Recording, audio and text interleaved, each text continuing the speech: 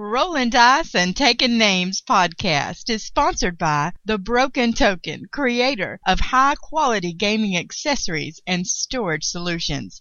Visit them online at thebrokentoken.com.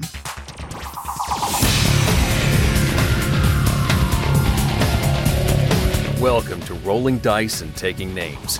RDTN is a show with two longtime friends that talk about board games, card games, and anything else that grabs their attention. Squirrel! Here are your hosts, the Waldorf and Statler of board gaming podcasts, Marty and Tony.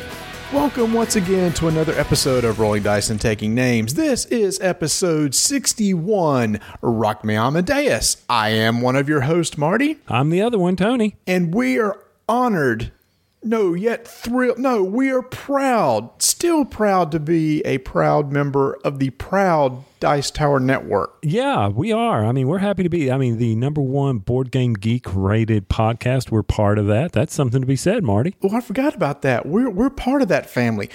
Do you think we helped push them over the top to number one? We can go with that. We can believe all we want to believe and not worry about it, man. I mean, hey, yeah, sure, we did that. We pushed them over. It wasn't the bubbling personalities or anything like that. It was just you and I. We pushed them over the top, didn't we? That's right. We sure did. Yeah, we right. have an episode for you tonight. It may be a good episode. It may be a great episode. It may be one you actually want to buy. We're not sure, but at minimum, it is an episode. And it's one that we have planned meticulously to bring to you guys based on the various feedback you've given us over the past few weeks. And so we hope you enjoy this one. And, looking at the notes, Marty, I went and checked out that book about doing an expert podcast. I got to page 2. So I'm getting through it, okay? Well, have you picked anything up in the first 2 pages? They said, basically, are you sure you really want to do this? And that's really all I've gotten out of it. But I'll keep you informed as I make through it. I don't think it's on anybody's wait list at the library, so I think I'm going to be able to renew it. I don't know why, but I think I can. So once you decide the answer to your question, if it's yes, you will proceed. Yes, that's it. I'll continue to do that. No, I've made it a little bit farther than that. But one of the things they do discuss is getting a professional writer for your show. I'm like, we don't need that.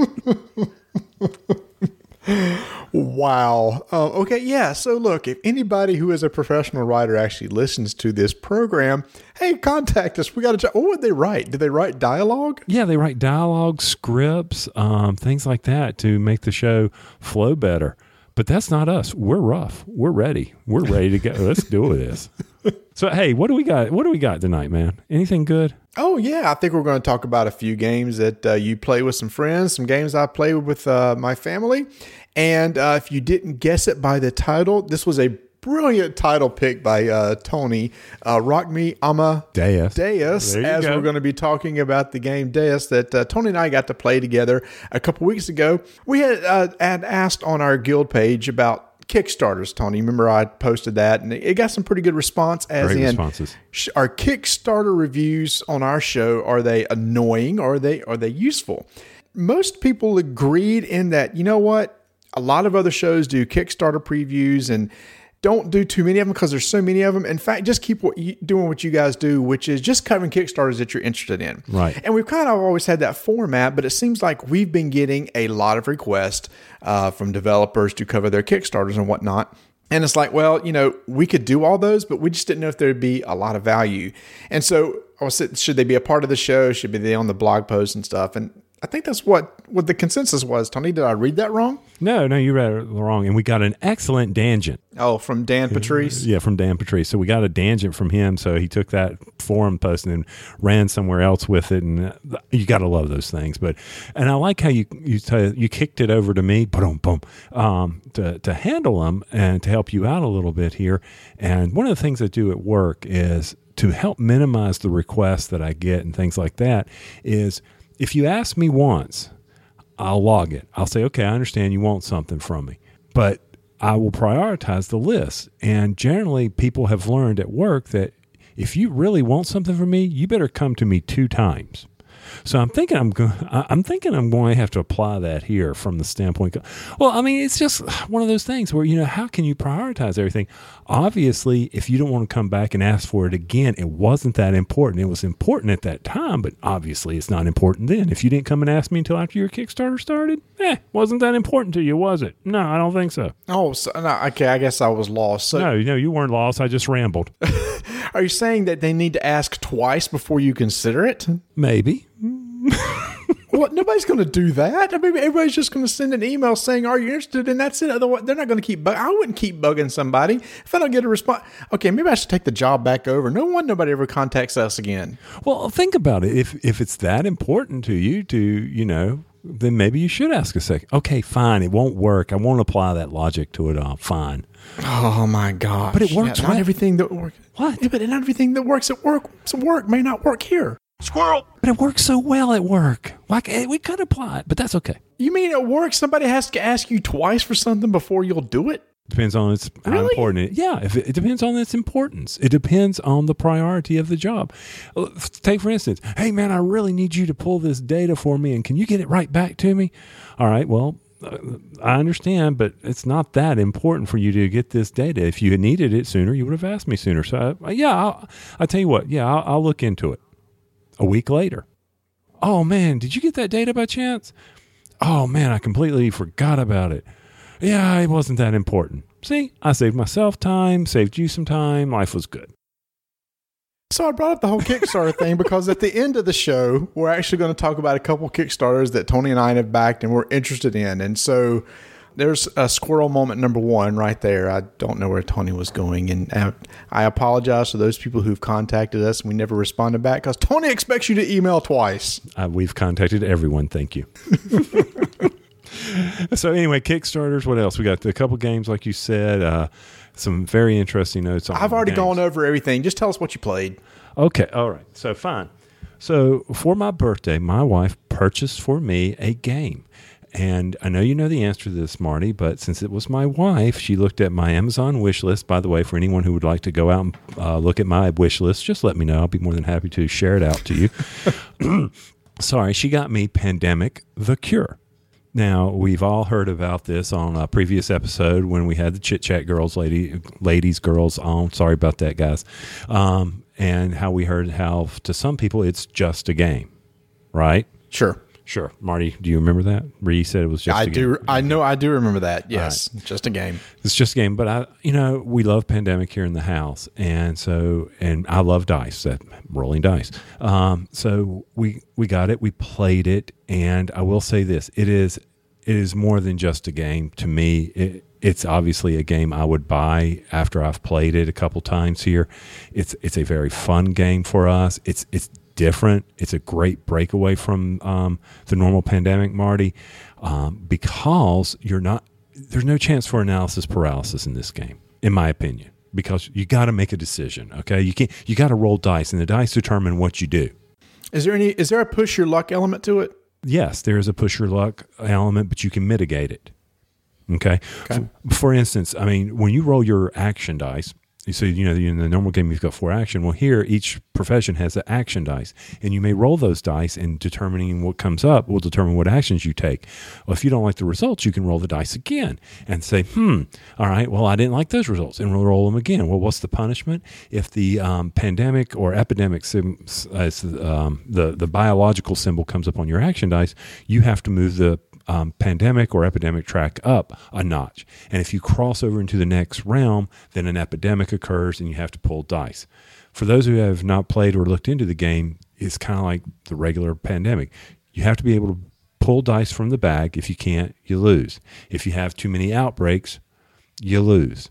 And you win by curing all 4 diseases, but you can never eradicate. So you can't get rid of dice. What's really neat about this game, Marty, the dice for the diseases. For instance, they're not your normal D6s. For instance, the blue dice has on it 2 6s and a 1, 2, and 3, and then a cross symbol. That means CDC symbol. Obviously, you have a 1 in 3 chance of rolling a 6 on that dice. The red dice has 2 6s, 2 1s, and a 4. all right, and then the cross symbol. And all this goes into, and I can't wait to talk to Taylor about this how this would impact your decisions on the dice. The reason why I bring this up is the black dice has 3 threes on it. So you've got a 50% chance of rolling a 3, right? I think so. Okay, well, stay with me here. So in order to cure the disease, you have to roll a 13 when you roll all the dice. So you gather up dice as you collect dice, and that's how you do a cure. And you say, I'm ready to test a cure, and you roll your dice. And if you don't get a 13, you don't cure the disease. And then the dice stay with you, and you have to wait your turn. The game moves incredibly fast because you're constantly pulling dice and rolling dice and causing outbreaks. So you're always trying to deal with that. And I really like it from that standpoint. To me, it's a game you should buy if you enjoy the Pandemic series and you want to break from, let's go gather these cubes. Here it's just roll dice. You can be done playing this game in less than 30 minutes. So you had a totally different perception of this game than what Rhiannon did. I did, and I think a lot of it has to do with the amount of Pandemic I get to play. Okay. Once again, though, if you don't like the push your luck or the randomness of dice, which you cannot completely mitigate, then you're not going to like this game because it will. Suddenly, we were one step away from winning the game, and we rolled the black dice to win the game. We had 5 dice, and when we rolled it, we did not get 13. We rolled 2 crosses and 4 threes, or we had 6 dice. We were 1 point from solving it, and then boom, game over. So how often would this replace your regular Pandemic game? It depends on time. It really does. How much time do I have? Do I want to try to play another game, or do I want to bring this out? Pandemic will always come out at least once every other month. It's just the way it is. So it's more of a filler game. Yeah, it's definitely more of it's 30 minutes. Easily. To my opinion, it's 30 minutes, and I'm looking at the box, and it says, it says 30 minutes right there on the box. See it? I see that. Nobody else can, but yes, I see that. Yes, 8 and up, 2 to 5 players. That's the other good thing. It's 2 to 5 players, and it's 30 minutes. I mean, boom, boom, boom, roll, roll, roll. You don't have much time for action. So, but yeah, I really enjoyed the game, and I'm glad Donna got it for my birthday, and I look forward to playing it again and playing out the various professions that come with it. I don't see how you can do an expansion to this other than you're going to have more dice, but you don't really need to. But however, State of Emergency comes out this week. Yay, or next week. You getting it? Yeah, probably. I'm such a sucker for that. So anyway, what about you? What did you play? Well, I will say something too about the fact that Donna found that for you on your Amazon wish list. Let me tell you, that is a fantastic way to let your spouse know what you want, because my wife did the same thing, Vanessa, for my birthday. She got me this light set that I've been wanting for making videos. And she got it off the Amazon list. So now, I'm on Amazon, it's like wish list, wish list, wish list. You never know what's going to show up. So the Amazon wish list is a great way for somebody who has access to it to be able to find something that you want. Oh, I'm always adding stuff to it now. Games. It's also a good way to remember things that you want. Like I put on there some 6-carat diamonds, red diamonds or black diamonds, to replace the diamonds in my game diamonds, to pimp up my diamonds game. Because they look like diamonds. I thought like a real diamond for Donna or something. I guess not. No. I mean, our anniversary was just then. I got her roses in a card. Yeah, baby, 23 years. What else you need? Nice. Thank you. So I got to teach my family this past week. I taught them Imperial Settlers. That's a game I've been wanting to teach them for a while. I've been teaching them a lot of new games. I taught them Aquasphere. I taught them Trajan, which they really like. So I finally got around to teaching them Imperial Settlers. And they both really enjoyed it. It was my middle son, Travis, and Vanessa. We just played a 3-player game. Game was very easy to learn. It's still one of my favorite games of 2014. I asked my wife and Travis, I said, what made you like the game? Travis was the whole economic engine building thing and how that worked with putting the buildings out there and they worked together. Vanessa liked that too. She also liked the art. She really liked the art on the card and says, it was kind of a fun art, which it is. And then, of course, I had to show her, it's like, look how the cards match up. Look how the production has these roads that go down to the feature card, which has these roads, which goes down to the action cards, which has those roads. She was impressed by that. And of course, I was too when Ignacy first showed that to us. So that was a hit at our house. But I do think one thing is pretty funny. So Travis played as the barbarians and absolutely destroyed us. I read that. Destroyed us. I'm like, what did he do? How did he do that? He had this incredible engine going with his people where he would had these actions to where there was, I can't remember, he was like doing something to generate more people, taking those more people to do something else to generate victory points. Seriously, at the end, his turn was taking a while because he had so much going on, and he just flew up the victory scorecard, or victory track, point track. He did a really good job, and I just laughed. I thought, Tony always said, I'm going to have to keep playing this game until I win as Barbarians. It's like, bam, first time Travis ever played Barbarians, win the game. He just pulled the winning card. I know what he did. I don't want to hear it. Yeah, he knew what to do. That's fine. Well, at least I know it can be done. Who'd you play? I played as the Romans. Romans? And did an awful job. So the one thing about the Romans is that you can store the raise tokens for attacking other people. So it's about attacking people. I did a bad job. I couldn't get where over there, you got Travis's engine going. It's like a Ferrari over there, and mine's like a Pinto. I can't get I keep cranking it up, but it wouldn't start up. It was just sad. Oh man. So, what did Vanessa? She's not one of those who enjoys attacking other people. What'd you think of that? Well, there's not a lot of attacking per se. Lots of times, most of us were raising stuff straight out of our hands. She was playing as the Egyptians, so she didn't really develop a good way to get a lot of raise tokens. Right. At the end, Travis was doing some, but it didn't bother her all. It's just part of the game.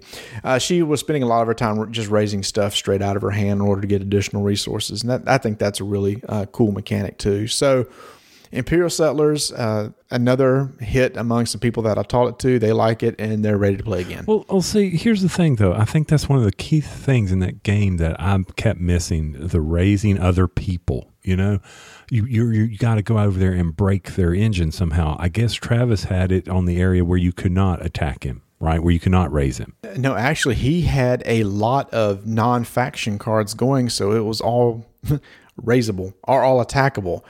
I just did a bad job of doing it. And there is one thing about this game, and I think we had mentioned before, the fact that once the engine gets going, you need to be at a place on the table where you can see their cards and what's going on. And, our table's 4 foot wide, and I couldn't really see across the table to see everything that Travis was doing. And I wish I could have been closer to him so I could have seen, he keeps abusing this card over and over. I'm going to raise it and get rid of it. Right. I think that's key. You've got to be able to see that and know what they've done. Yeah, I completely agree. It comes down to knowing the cards. And then once you move beyond the non-faction cards to the faction, you just need to play enough to know a lot of the faction cards and how they work and know that, that card's going to be important to their engine. I need to get rid of it. Of course, you can if it's a faction card. Unless it's the Japanese, but other than that, I think that's important, an important aspect of the game that I probably missed out on the other night as I was trying to crank up my car and just wouldn't go. So Vanessa's willing to break it back out, is what I heard you tell me. Yes, Vanessa's been gaming a lot recently. Aquasphere, Trajan, she liked them all. And Travis likes Trajan more than Aquasphere. I think Vanessa may lean a little bit more towards Aquasphere. We had my brother-in-law come up this past weekend, and we taught it to him, and he won. Really? Nice. Did you get in your Mansions game? Oh, we did not. Okay. We did try the Elder Signs with not the latest expansion, but the one before that. See, I didn't think you had that one. I don't. Bob does. Oh, Bob does. Don't bite my head off, dude. Jeez. So he brought it in the previous expansion, and we played it. And let me tell you, I didn't have a great time with it that time. Yeah, something about it just did not float my boat that night. It was just not working for me. And maybe it was because I was coming off of Aquasphere, Trajan, and Imperial Settlers. It's like the sophistication, the meatiness of it went way down to like a candy bar. Yes. So, I'll roll these dice and see if, it didn't match. Oh, well, your turn. Sort of deal. That's exactly the way Elder Signs is. And that's the way, I break out Elder Signs only during the Halloween theme, just because there's no way on my side can I bring out the big Eldritch Horror games like that. they just can't manage it, So I've got to keep it I simple. understand. Yeah. Well, I wish I didn't. Elder Signs, I still think is a great game for newer players. Yeah, it introduces them to that. I don't want to say theme, genre. You mean the Lovecraftian theme? Exactly, and it also gets them into the idea of doing what's a clue, what's gathering the elders, and so then you say, "Oh, now look, here's another game." Yeah, let's jump from Elder Signs straight to Arkham Horror. 6-hour game. No, Eldritch Horror, unless you play with 8 people, but with then 8 players. Yeah. So Trajan, you still loving on Aquasphere, aren't you? I am. My oldest son is coming home from college, and we're trying to decide which one we're going to show him. I think we're actually going to try to do both Trajan and Aquasphere. Trajan is especially because he's taking a class on Middle Ages, and it starts right after the end of the Roman Empire. So with the map and everything, I'm sure he'll be like, "Oh, did you know?" And be laying some college and education on us. No, he's pulling a Sheldon on you. Yeah, exactly. All right, well, good. I'm glad you got the time in that. I'm trying to think, was there anything else? Oh, I did. Can we segue over to, this is sort of squirrelish. I got to play a Bluxen. My friend brought that from Germany, a Bluxen, which is also known as Linko. And it's a very light filler card game. And it's a good game, don't get me wrong. And this is one of those blind buys based on somebody else's recommendation who will remain nameless. I'm playing and I'm like, where's the love in this? And I'm like, then I started getting into it. And I'm like, okay, I can see. So you have to really start to develop the strategy on a Bluxen, and it's different than anything else I've played because you're building the suit or the sets. You lay down, like if I lay down 2 and you lay down 2, then there's actions you're trying to do, and it's it's you and I will definitely be playing that. That's all I'm going to say about that. So yeah, I think that covers a lot of the stuff that we've already played with your family and my family. I got an idea. Why don't we talk about a game that you and I actually played together? Shock of all shocks. That's right, people. It's only been 3 months, but Marty and I got to play a game together. Holy cow, man. Can you imagine that? 3 months, it seems like. So when Tony showed up at the game club the other night, people were stunned. They were walking up to him, introducing themselves. "Hi, my name is such and such. Who are you?" Because Tony never comes to the game club. Okay, the last one was in December, and so, every other month, I'm doing good here, man. I'm rolling it out. February, looking good. So next one's in April, which will be International Tabletop Day. Correct. So from that, but anyway, we got to play Deus. Okay, Deus. Yeah. Think about it. You named the stupid show. I know. Rock Me Amadeus. I know. God. So anyway, Deus, and I had heard a lot about it. Very excited to play it. And what we're going to do here is we're going to try a different type of method on describing the game. So I'm going to explain to you how you win the game. And then Marty's going to go into the other parts of the game. So how you win the game, you get the most victory points. Marty? You suck, man.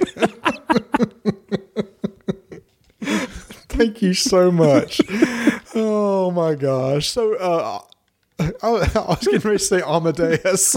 So Deus is it's like an engine building Euro style game. And if you look at the board, to me, it's like when you first see it, it looks like Catan, right? Because you got the hex things and hex. They're circles. They're circles. They're not hexes. What geometry class did you go to?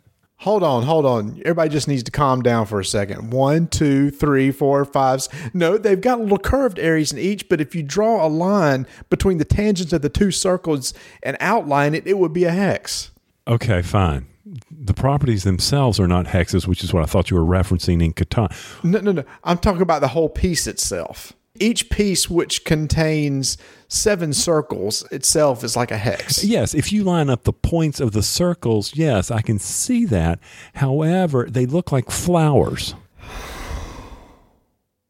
Lord, it's going to be a long night. But that's okay. Okay, so anyway, would you get back to playing this game? Anyway, it reminded me of like Catan, because there's different colored areas where they produce different types of resources because it's based on different types of terrain, and you're trying to build a city, okay? You're trying to build like a little kingdom, a little city, and you can build in the areas, and you do so by deploying buildings to the board, and it's, I don't know, would you call it area control? Well, no, maybe you're not really attacking anybody else, but you can definitely like mess somebody up by blocking a path. Yeah. Maybe to some location. Yeah, So there's a little bit element to that. I think there's the idea: the more buildings you can get in one place, you can have some extra points kick in via some of the cards. But anyway, so basically, there's a board right there in the middle, and you've got all these types of cards that you're dealt during the game, and it's these different types of buildings that you're actually going to build during the game. There's maritime, production, scientific, civil, military, and the temple. It's a card game, which I love my card games. And each one of these buildings does different things for you. So the idea is that you're trying to build up your kingdom. Unlike Imperial Settlers, where kind of you're building your town and your tableau in front of you, and that's kind of your area. Here, you're using your tableau to indicate which buildings you're going to build, but then you actually physically use the map and the building in the middle to do so. You win by victory points. I can't believe you threw that on me. See, I had this all planned out to help you along here. But one of the neatest things I think, Marty, about this game when it was first being taught to us was the tableau. And the fact that if you play a card, and you just said that, like you got to pay. When you play a card, you have to pay for it, and either it tells you the type of resources. So you're playing these cards that match the areas that you just discussed there by playing these resources. And if you don't have the resource, you can use money, if you have money, to supplement those resources. And you play that card, and that was so neat. The whole action, the ability to play a card, and then you get to do the action on the card. Well, if you play another card of the same color, then you get to do the first cards you play action and the second card's action. So there's where your engine comes in. And that was just brilliant to me, Marty. But if you don't have good cards in your hand, then you discard a card of a color and you can do that tableau's card's action. What do I mean by that? It's basically, I think it was maritime, Marty. If you discarded a maritime and any additional cards, you got money. Is that right? That's correct. Yes. Yeah, you got two go. So imagine this. You've got a hand of cards, and whatever you discard doesn't have to be all the same color. It's just that when you discard any number of cards from your hand, whatever card is on top of your discard stack is the color that's activated. And if it was blue for maritime, you would get 2 gold per discarded card. Plus, you also gain a wooden maritime building, because that's how, when you place a building, it actually goes on the map. Well, you get new buildings by discarding a card of that color and getting another wooden building to put in its place to be able to build in the future. Right. And thanks for reminding me, Mark. You're absolutely, because if you run out of those buildings, then you can't build a card on your tableau with that. You've got to be able to place a building. So you pay for the card, put the building on a spot out on the map, and then you do those actions. And we're not really giving a whole lot of justice, guys, but I mean, it actually, when it was first being explained to me, I'm like, uh-oh, am I going to get this? But bam, I mean, it only took one time around the table, and I was like, okay, I'm on this. I understand this game. Yeah, and so, every one of the colors, like the maritime gives you money. If you discard the production card, you get a resource of your choice per discarded card. So that's how you gain additional resources to pay the cost to build these buildings. The yellow is the scientific, which is that's a way to draw additional cards. You gain a building, but you can also draw additional cards per discarded cards. That's another way to regenerate cards in your hand. The civil building is just straight victory points. That is just a mechanism. Like, look, when you just start discarding cards, you get some victory points for doing so. And the red is the military, and you can use that to get to build a building of your choice per discarded card. So that's just getting any building that's out there. And finally is the temple, which is basically is the wild card. So when you discard a temple, you can activate any of the other buildings. So if you're stuck and let's say you really need gold and have no blue cards, but you have a purple card, you can treat that as a blue when you discard it. So that whole mechanic is on your turn. Are you discarding cards? Or are you putting a card into play, paying its cost, and putting a building out onto the board? And then each of the cards have text on them that, like Tony said, they activate certain ways. And maybe it says, hey, for every space that you have at least 3 buildings, you gain this. And like Tony said, the idea is once you play that card down, it's not activated again until you build another of the same building. And so you have this mechanic at the end of the game. If I have 3 cards in place, say on the scientific, and build another scientific, each of those other 3 scientific cards will kick in. I get to do that action again, plus the new one. So you can really build some very sophisticated high-res engines. Again, mine puttered like Chitty Chitty Bang Bang, but there were people there that did a lot better job and had a really good engine going. Well, but in all fairness, Marty, when we played that, all the scores were tight. We did not know who was going to win at the end. That's true, and that makes for a good game, right? It's like, who's going to win? We don't know until the very final scoring. And there's 2 ways for this game to end. One is have all the temples played, or when the game starts, there are barbarians around the board. Hey, indigenous inhabitants. Dude, it says okay, indigenous inhabitants. Yeah, okay. Okay, fine. You can call them. Why are you being mean to the barbarians, man? No, they just because. Hey, they kick butt, Imperial settlers. Yeah, unless I play them. Anyway, sorry. So there's barbarians on the board, and when they are encircled or encompassed by buildings on all sides of them, whatever color of building, which is the color of building is a player, has the most around each of them, then they get to conquer those barbarians and they get points. Each of those barbarian villages has victory points that you claim. If all those barbarians are off the board, then the game ends, and then you start adding up all these points. And again, like Tony so eloquently said, the winner of the game is the person with the most victory points. Bottom. There it is, guys. So, but okay, another part of this game is you can only build adjacent to one of your current building. That's a very good point. So you can't be jumping all over the board. Unless you have military that can let you move through a space, which is how I cut your sorry butt off. Yes, you did, and you stink. Or if you run up against water, then you have to put one of your boats out there so that you can cross the water. And I got stuck on that too because I was like, I couldn't get a blue boat out there in order to get across a certain area. Right, and that's the other thing you got to pay attention to. The map is how you expand. How do you get over to those positions that allow you to do that? And you need to. At first, when you and I first played, I didn't really pay a whole lot of attention to it. Going back and possibly playing it a second time, I would definitely pay attention to the layout of the land, because that's important. Because when you set up the board, it's random, it can be random, and that gives it the replayability. It's not always the same map because, as Marty said, these hexagons. Okay, yeah, whatever.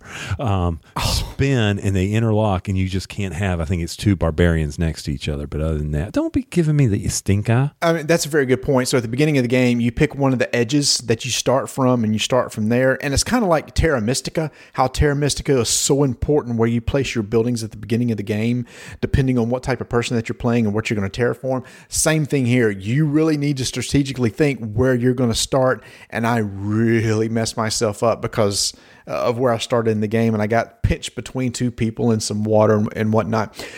But anyway, I enjoyed it. I thought it was a fun game. It's one of those things I heard a lot about last year when it first came out, and when a friend of ours picked it up, I said, please bring it. I would like to try it, and I'm glad I did. I dig my card games. To me, this has another type of feel to it, almost like Imperial Settlers, where I'm kind of building an engine using the cards, but this adds the element of the map and not necessarily area control, but expansion of your buildings across the map in order to try to gain control of the area. And that's something I've been thinking about a lot because I knew we were going to talk about this, Marty, but I'm like, okay, so between it and Imperial Settlers, everything's right in front of you, just like this game, except this game, there's really no direct conflict with the raising of another building where you cannot go out and physically go after someone if you wanted to. I know you don't do that really in Imperial Settlers, but so of the two, I think of it like this. You really need to decide what type of, in Imperial Settlers, every turn your engine is firing. In this game, you've got to fire the engine when you play a card. So that is a key component of Deus, where when are you going to play this card that's in your hand? How do I fire that engine? But in Settlers, here come all my resources, draft my cards, and run with it. So 2 very different mechanics going on here, but 2 that I really enjoy. I could, either one. I don't think one's better than the other. I think they're both equally strong. Oh, I totally agree. And you're talking about having to get your engine going when you're sitting there staring at your hand. And let's say you got, let's say, for example, 2 brown cards, the civil cards. You may want to play them in a certain order so that they activate a certain way. Because remember, you have to activate in the order that they were played, with the first one put down. That one activates first. So I remember at the end of the game, there was one line that I really wanted to activate and try to generate points, but I didn't have that color of card in my hand to build that building. So then I'm trying to use the yellow buildings to, basically that's the way I get more cards in my hand, to try to find that one particular color I could look for, just so I could build it to activate that engine of the previous ones I'd already put out. Yeah, and I think this is a key point to Deus that everybody needs, which sold me on this game when Chris, our friend, was teaching it to us, was, okay, so your hand is dead. There's nothing in your hand that you can use. That tableau to be able to discard all these cards and then replenish your hand from the draw pile to recycle or bring in other cards that maybe someone else didn't want that they discarded, and now you've got a chance at them. That's a winner for me right there.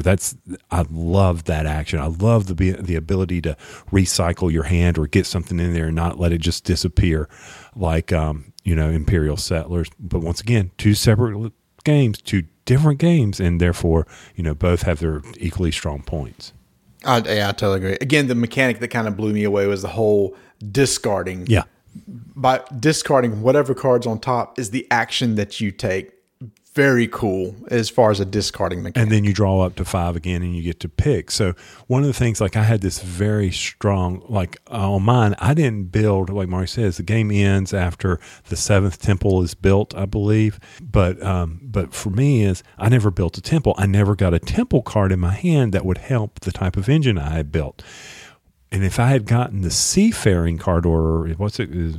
The Maritime card. Yeah, I call it seafaring. So Maritime. If I had gotten the Maritime card, which I think you had, that said for every 2 stone, you got a victory point. If you sell 2 stone, you got a victory point. I'm over there with 10 rocks, and if I could have gotten that one, and if I had known there was only one of them, I wouldn't have done that. I would have been. But I could have only used it the next time I built a Maritime card. So you really got to play that out. Mm-hmm. And I may have misled or not been very straightforward about how you get more cards in your hand. There's any time that you discard cards, you always draw back up to 5. True. But there's the scientific card, which says for every card you discard, you get to draw above that. You draw back up to 5, then draw 1 more card per card you discarded. Up to a total of 10, yeah. Yeah, up to a total of 10. So there's one building that you can use to get a full hand of 10 cards. Again, I didn't catch on that too. I was trying to make everything in my hand work. And instead, what I should have been doing is really, and of course, we didn't know the cards, right? We didn't know exactly what we were looking for. But if I was to play again, I would know, okay, what's in my hand is not working. I'm going to just discard as much as I can and go through that draw deck as fast as I can, looking for what I want. Exactly, and that's the strength of this game. So, to me, it's getting to those cards, knowing what you want to do, what kind of engine. Now, that may hurt its replayability if you key in on one specific engine. Then, over and over. I haven't heard anything or read anything that says this is the engine you got to do yet on that game. So I don't know. Yeah, I haven't either. And you know what? I'm sure somebody out there is sitting there, well, if you go for this building and this building and this building, these things really synergize together. And that may be there. I don't know it. I'd have to play a lot to even figure out what that is. The one thing that was kind of a little knock on it for me was some of the colors of the cards. The blue and the purple, great. But there's 3 cards in there. That's one that's like a lime green, a yellow, and an orange. Those are really similar to each other. So some of the colors, if you have a problem, anybody has a problem maybe distinguishing colors through colorblind or something, some of these are going to cause some issues because the colors are just too close together. We're going to play this color card, but yet we're going to get a different resource color. What? Oh, that was the other thing too, wasn't it? Yes. The resources of, I can't remember which one it was, didn't match what was on the card. It was green for forest, but yet you got brown for wood. That's it. Yeah, on the card, and we were stumped by that. No, we On weren't the card, stumped. We were sitting there complaining about it. We knew what it was doing. It was just, what? Well, no, stumped on why this got through that way. Stumped. Huh, that's funny. Anyway. Oh, pun. Chaz would appreciate that. Yeah, so we were surprised or didn't understand why when you went to manufacturing, why didn't you make the match? It just changed the ink, the color that's represented on the card to match the color token. Yeah, but it's wood. Wood is brown, but you're getting the wood from a forest, and a forest is green. And yeah, I understand that, but it was unnecessary confusion. Hey, and if you're too confused, go to Walmart and get you a can of spray paint and put in your license ID so that they know you're doing graffiti or something, whatever. What? Have you never had to do that? No, what are you talking about? Squirrel! And when you go buy a can of spray paint at Walmart, they'll take your license so that I guess if you buy a whole bunch of it, then they can track you through graffiti. I don't know. They always make me give them my license when I buy spray paint. They just look at it and give it back to you? They enter your license number. When you buy spray paint? Have you never had to do this? Never. Go to Walmart, buy some spray paint. Is this every place that sells paint or just Walmart? I don't know. It was in Walmart in South Carolina. It could be something about South Carolina. I don't know. Is this for sniffing paint? It can't be for graffiti. I don't know, dude. I just know. I give them my license, and they say, okay, sir, you're not going to go do... I'm serious. Well, somebody says, you're not using this for something. I'm like, what? Just take my money and let me have my paint. I got to go paint some models. I'm just not kidding you. I'm not kidding you. Oh, my God. Anyway, back to what we were saying. So when I think about these three games, I think of... Three games. Listen to me. Deus, Imperial Settlers, and Seven Wonders. And you're looking at me like, Seven Wonders? What are you talking about? Yeah. When I think of, the complexity of which game, when I think about, Seven Wonders, you've got the resources. You're gathering the resources. You're trying to score victory points through building a type of engine. They're all the type of mechanism, but it's done differently. To me, Seven Wonders, you got to play it once to understand it, and it's not that complicated, all right? Yeah, I'm with you. And Imperial Deus, so I think about, Imperial Deus. Imperial Settlers Deus. Imperial Deus. Hey, that's a new game. Anyway, it's an expansion. Put Imperial in front of anything and you got a winner. Imperial Settlers, Imperial Assault. Just use the word Imperial. Imperial. Exactly. Imperial Machikoro, which we can talk about. That's the other one we played. So, but either way, I was thinking about that. Which one would I bring out? And I think, they're all different enough, but they all basically have the same type of ultimate goal, get a small engine going. It's how you go about getting that engine and what you would like there. And that's a good point. They're all about building buildings, right? They're all about building up a little civilization, a little area, a little colony. It's just three totally different mechanisms. Seven Wonders being the biggest difference because that's a draft mechanic. Right, which Imperial Settlers uses. No, wait a minute. No, I'm talking beginning. About... but I'm talking... well, I guess. But I'm talking about draft and pass, like Among the Stars... Seven Wonders, that sort of mechanism. I agree. No, you draft every round in Imperial Settlers. You're drafting the neutral cards. Exactly. That's what I'm saying. So there's a draft mechanic there. Yeah. All three of those, they have the same type of feel to me to get your victory points. You've got to get that engine going. And even in Seven Wonders, am I going science? How am I going to get these victory points? War, that kind of stuff. More blue buildings. You see what I'm saying here? Mm-hmm. But it's easier to do. Whereas in Deus, you've got that engine, you've got to form up that engine. And in Imperial Settlers, you've got the Flintstone car leading to the Pinto, going to the Mercedes, to eventually the Bentley, That's right. That's how I'm looking at it. So anyway. So with Deus, I need to play it again to give it a really fair rating. I will say this. It is definitely more than a game. I think it's better than a good game. I don't know whether... And that's where I'm stuck. Is it one of those games I need to go buy because I want to pull it off my shelf and play it right now?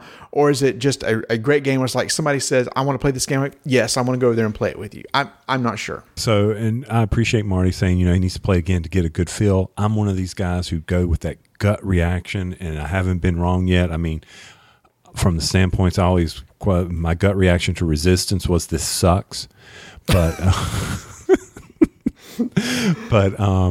But for me, this is a difference between this is a great game and a game I would buy. It's got strong, very strong components that I love in a game. The ability to refresh your hand on card draw, multiple options with area, getting out and placing things on land, having to manipulate your tableau that gives you how am I going to get multiple paths to get victory points.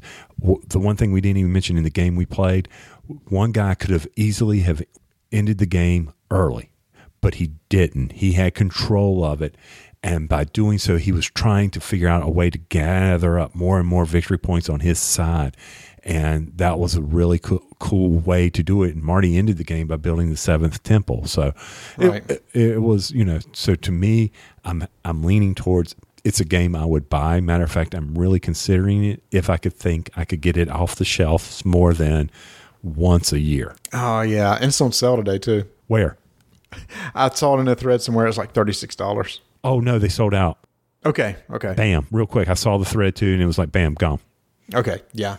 So, yeah, if you've heard about this game, it's both Tony and I highly recommend checking it out. And before we go off this, since you mentioned Machikoro, that was one of my mad games from last year. We finally got to play with the Harbor expansion. Tony, you've only played with the Harbor expansion as that was your first time. So what was your initial impressions of it? This, to me, is a good game. Better than it's a game, but to me, it's just a good it's dice rolling. It's a good game. It would not be one I would put in my collection. It didn't thrill me. I enjoyed playing it, but it's nothing I would say, ooh, let's play this. I would pull off something like, I'd pull For Sale out before I would pull that game out. Yeah, I get it. I mean, and the base game by itself, definitely me, was just, it's a game. This moves it off. It's a game closer towards it's a good game because the Harbor expansion totally changes it because the market changes every time. The way they do it now is with the base game, you had there's all your cards and you have the same cards every time. With this one, you draw the top 10 cards off the deck and you make 10 different stacks. If you draw the same card, you put it on the stack that already exists, and then you have basically 10 different types of cards. When that stack is depleted, you draw another card off the top. So the market's changing over time. So you can't guarantee that there's one you were looking for is ever going to show up. That mechanism is much better. I wish that had been in the base game. But again, it's one of those that for new players, it's definitely a game I will pull off and teach them because I think it's a good game to teach some sort of slight, maybe Euro mechanics. Granted, there's a lot of dice rolling and stuff, but I think it's a good game to teach non-gamers. So as we mentioned at the beginning of our episode, we're talking about how we handle Kickstarters, and we're kind of keep doing the same thing that we've been doing to where we're just going to talk about some Kickstarters that we either got or we're back that we're interested in. Okay, so your rant in January was, why are all these Kickstarters coming out now? You should have saved that rant for March because this is insane. Oh, yeah, this is ridiculous. I mean, I don't see how anyone, and no one there, they don't expect you to, but how do you make a choice? Especially you're going on blind faith here. I'm with you, man. I'm just like, holy cow. Here I was last year. It's like, I'm swearing off Kickstarters. And dadgummit if I didn't back 2 this past week. And what 2 were those, Marty? Well, I'll let you talk about one. But okay. One that I did jump on, and this was brought up in our guild where I had said I had backed the game Blood Rage by Cool Mini or Not. And somebody asked, where did that come from? There's 3 reasons why. First, this game is designed by Eric Lang. The past few Eric Lang games I've played, I've really enjoyed. And that is XCOM, and that is Warhammer Conquest. Now, granted, there are some I wasn't too crazy about, Quarries or whatnot. I mean, Marvel Dice Masters was a good basic mechanic, but with all those, it's funny. There's a lot of dice rolling. So here's a game that is not dice rolling. It is more of an area control game. And in fact, what he had said was it's kind of a mixture. He did the game Chaos in the Old World, and he kind of mixed that with Kemet and kind of merged them together to a type of area control game. And I thought, okay, that sounds really interesting. So that's one. That's one reason why I was interested. 2, it's Cool Mini or Not. And for people who know about Cool Mini or Not, their Kickstarters, once their games come out to retail, they're not much cheaper. They don't give a lot of discounts to online stores. So if a game is $70, maybe you'll get it online for $60. But with their Kickstarters, they always throw in all these awesome elements that are Kickstarter exclusive, and they're done the same thing here with all these nice miniatures. There's another reason why I decided to back it, because I said if I wanted to play it, it's not going to get any cheaper for me. And I said there were 3 reasons, but really there were only 2. So, Well, that's because okay. I'm saying it's like, no, it's really those 2 things. It was because of the designer and the fact that I know that if this is a game I want to play, I'm not going to get it much cheaper, and I'm going to get all the cool stuff. Right. But I guess you don't like area control. Well, so here's the thing. Kemet wasn't that bad. For an area control game, I somewhat enjoyed it. To me, I felt there was an element of I could turtle and do well. But what I've heard about this game is you really can't afford to turtle. And plus, also, there's a unique mechanic. So it's Vikings theme. I love the thing. Maybe that was the third reason why I liked it, because it was Vikings. I enjoy the Vikings theme.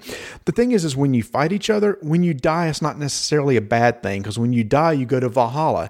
And warriors who die and sacrifice themselves and go to Valhalla are awarded glory. And that's the whole goal of the game, is to get glory, which is victory points. So you can get glory by winning in battles, but also if you happen to fight bravely and die, I still get some glory by ending up in Valhalla too. So it's not like, oh, if I lose, I get nothing back. You actually still do. I read over the rules. It's something I thought I might be interested in. I think the art is really nice. So I hope I'm not wasting my money, because it's a $70 game. Oh, yeah, I'm sure you're not wasting your money, dude. I mean, think about it. Like you said, it's got Vikings in it. Forget the other reasons. Vikings. Now, the one thing that does irritate me about this is here come the optional buys from Cool Mini or Not. And the first one is, oh, look, it's only 4-player. You want the 5th-player expansion for just $30. You can have that 5th-player expansion. I'm like, I'm going to pay almost half of what my original pledge for the 5th player? No. Why? Yeah, why? Why even bother with the 5th player? I mean, for your family, I mean, one's off at college, and the other one's, shoot, you could probably go with 3 players. I don't see Vanessa in this one.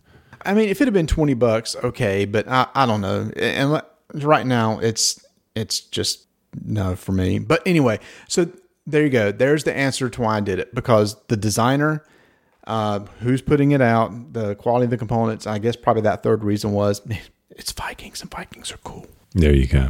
All right, for me, it would be, and you've heard us talk about this on the show previously, finally hit the Kickstarter, and that is Bottom of the Ninth, Dice Hate Me Games, which merged with Greater Than Games recently, as many of you have probably read. Hey, Marty, you know what the best thing about Greater Than Games and Dice Hate Me Games merging? What's that? Asmodee only has to buy one company now. Anyway. Hey, and let me tell you what, they would be thrilled if that happened. Oh, I bet they would. But anyway, somebody was tweeting out that, oh, look, this, they anyway, but they don't have to go to 2 companies. They can buy just one. But anyway, Bottom of the Ninth, you've heard us talk about it. I'm not going to spend a lot of time on it, because, I mean, for $20 bagged, $5 shipping, $25 total, you can pick up a game that simulates, in their mind, or in how is the bottom of the ninth, getting that last out for the pitcher, getting the last 3 outs, or scoring that one winning run. And one of the neat things I enjoyed about this game was the psychological side of it, the getting in the mind of the players. Is he going to throw the low fastball? Oh, from the pitcher side of it, and then rolling the dice. I'm still not key on the mechanic of, if you do hit the ball, you both got to roll dice real quick to figure out. That was in the demo. I hope it stayed in, because I grew warm to it, but I'm not that key. It's still on in there. Yeah, it's still in there. Roll the dice, see who rolls a 5 or whatever first, and yells something, then they get on base. If not, they're thrown out.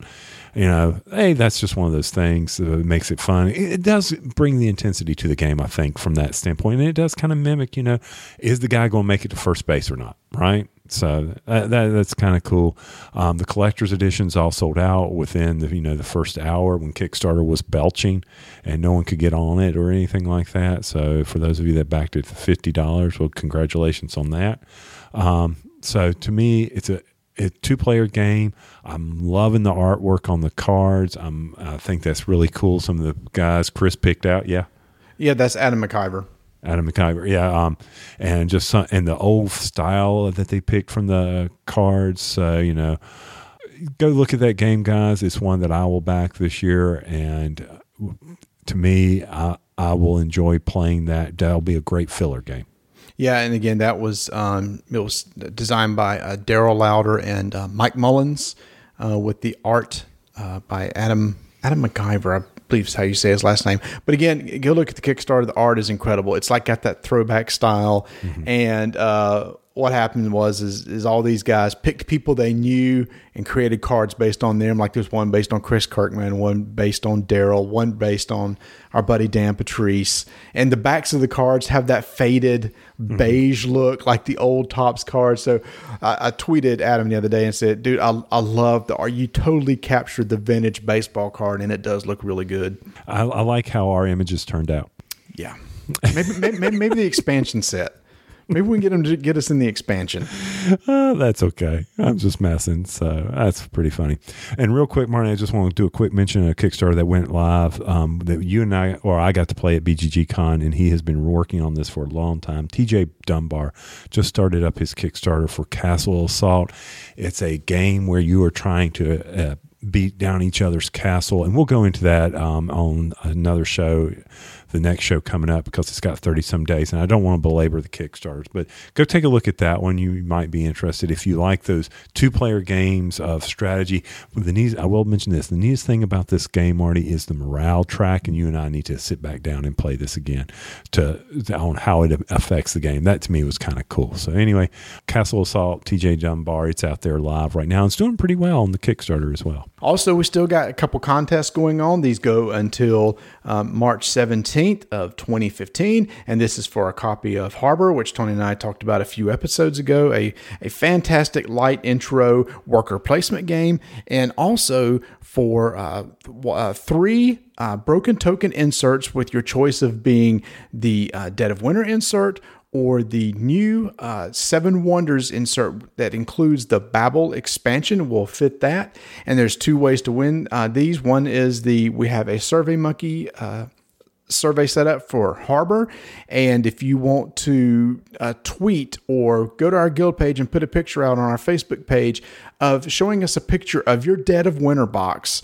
or your 7 Wonders box showing why you need this insert, you can do that. And if you use Twitter, you can use the hashtag RDTN. Look at this mess, showing this messes in your box and why you need this. And us, along with the owner of Broken Token, Greg, are going to pick 3 lucky winners in order to win those inserts. Did he confirm that? Confirm what? That he's going to help us pick those? The fact that I just said it, will now push him into helping us pick those out. Oh, that's pretty good. By the way, I ordered our copy and they were shipped today, which would have been when you listen to the show a week ago, so we should have them in hand. So yeah, we ordered ours up and they have been shipped, Marty, so we get to try to put them together. And we'll show some pictures of that before the contest is over so you can see exactly what they look like and what we think of them. And also, we've been talking to Greg offline about some future projects that are coming up that we are very excited about. It's a new line they're kind of starting to consider, and they're kind of in the prototype stage, and so you're going to be hearing more about that in the future, and it's something I'm really excited about. Trust you on that. I haven't been on the email in a while, so I trust you on that. Well, thank you. You didn't ask me twice, or I would have gone and looked at it. Oh my gosh, back to that. Hey, wrapping it up, big boy. I'm bringing full circle. Here he comes. Rock me Amadeus. There you go, Amadeus. Amadeus. So that's pretty much it, guys. We appreciate you listening in as always, and thank you once again for all the nominations for the Board Game Geek. That was awesome. And if you're listening to this show now, when it is released, this will be the day that BGG Con in November signups begin. So if you are very interested in attending that, it's one of the few cons out there that definitely get your money's worth. Hotels are already available out there. Hopefully they haven't sold out by the time you hear this, so you may want to consider staying at the Hyatt. Or if you won't, maybe if I forget to reserve mine, you can stay in the cardboard box with me. And Scott Alden from Board Game Geek did say that due to the number of people that attended last year, they're actually decreasing the number of tickets by 100. Where's the logic here? They said it was just a little bit too crowded, so they want to get it back down to a more reasonable number. So do not hesitate if you think you're interested in going. Okay. So let me figure this out for you. All right. So we're reducing it by 100, yet, and I'll admit, Friday night and Saturday night, prime time, yes, the gaming place was packed. But if you hung around till 1 a.m, hey, you had a table anywhere you wanted. That's true. But still, at 1 o'clock in the morning, though, still a lot of people out there gaming. I'm sure they were playing Eldritch Horror with 8 people. There you go. Also, Tabletop Day, International Tabletop Day is going to be April 11th. Tony and I will be attending the event that is being sponsored by our game club, Queen City Game Club, at a local restaurant here in Charlotte. And if anybody is close to the area and wants to come by and hang out with us, we would love for you to. We're going to be able to have about 60 people to be able to attend this for the room size that we have. It's going to be a 6-hour event running from 11 a.m. to 5 p.m. We're going to have all sorts of games. Tony and I need to plan exactly what we're going to be doing for that. We haven't said. I'm sure we'll shoot a little video like we did last year or something, as some clips of our video actually made it into Tabletop Day's montage video last year. I don't know if you knew that or not. No, I didn't know that. Where they came up and attacked us with the mannequin things? No, it wasn't that. It was just when we went around and took shots of people playing games. Oh, cool. They used some of that. So I didn't realize they had done that until I saw it about a month or so ago. So anyway, so we're going to be doing something special for that. And so if you'd like to come by and hang out with us, we'd love for you to. And if you do, let us know. We'll make sure we have a moon pie for you. That's right. April 11th, isn't it, Marty? That's correct. So April 11th, see what's happening in your area. If nothing's happening, we'll make something happen. Form your own. Go for it. That's exactly right. It doesn't have to be at a restaurant or anything. You can create a private event and put it on the website. They just want as many events as possible shown online. And in fact, speaking of tabletop, Tony, I don't know if you saw that today's episode is Epic Spell Wars, which I cannot wait to watch because that is going to be hilarious. Oh, I haven't played that game in forever. I haven't either. I just watched the very beginning of it. And it's funny. At the beginning, Will Wheaton says, all right, here's the deal. We usually try to keep this show family friendly, but because of the nature of this game, I recommend parents, you watch this first before your kids watch it, because I guarantee we're going to say some stuff you don't want them to hear. Which, and that's funny that you immediately gravitate that way towards that. And it's only because of the art, because it's not on the pictures. It's not the words, There's a few. There's some that use innuendos or puns, to suggest that. But still, yeah, I remember the first few times you and I played it, we just had a ball. We were laughing so hard at that game. The only bad thing is that game can really drag on and on. Yeah, that's one of those limit your number of people. So, yeah, that's a good one to pack in the old filler bag for International Tabletop Day. Thanks so much for listening, everybody. And once again, keep rolling dice. And taking names. Follow us on Twitter at Dyson Names. Visit our website, RollDiceTakeNames.com. Subscribe to our YouTube channel, Roll Dice Take Names. Visit our guild on BGG. Like us on Facebook. Thanks, y'all.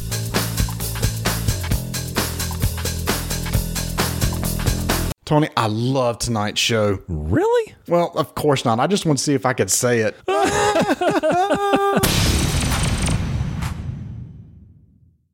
Thank you for checking out a United Geeks Network family member. If you enjoyed it and are looking for other online media with a geek culture slant, head over to UnitedGeeksNetwork.com, where you will find the Game Crafter Official Podcast, a bi-weekly podcast dedicated to the tabletop game print-on-demand company, The Game Crafter, and its growing community. The United Geeks Network. You can broadcast your geekiness at UnitedGeeksNetwork.com.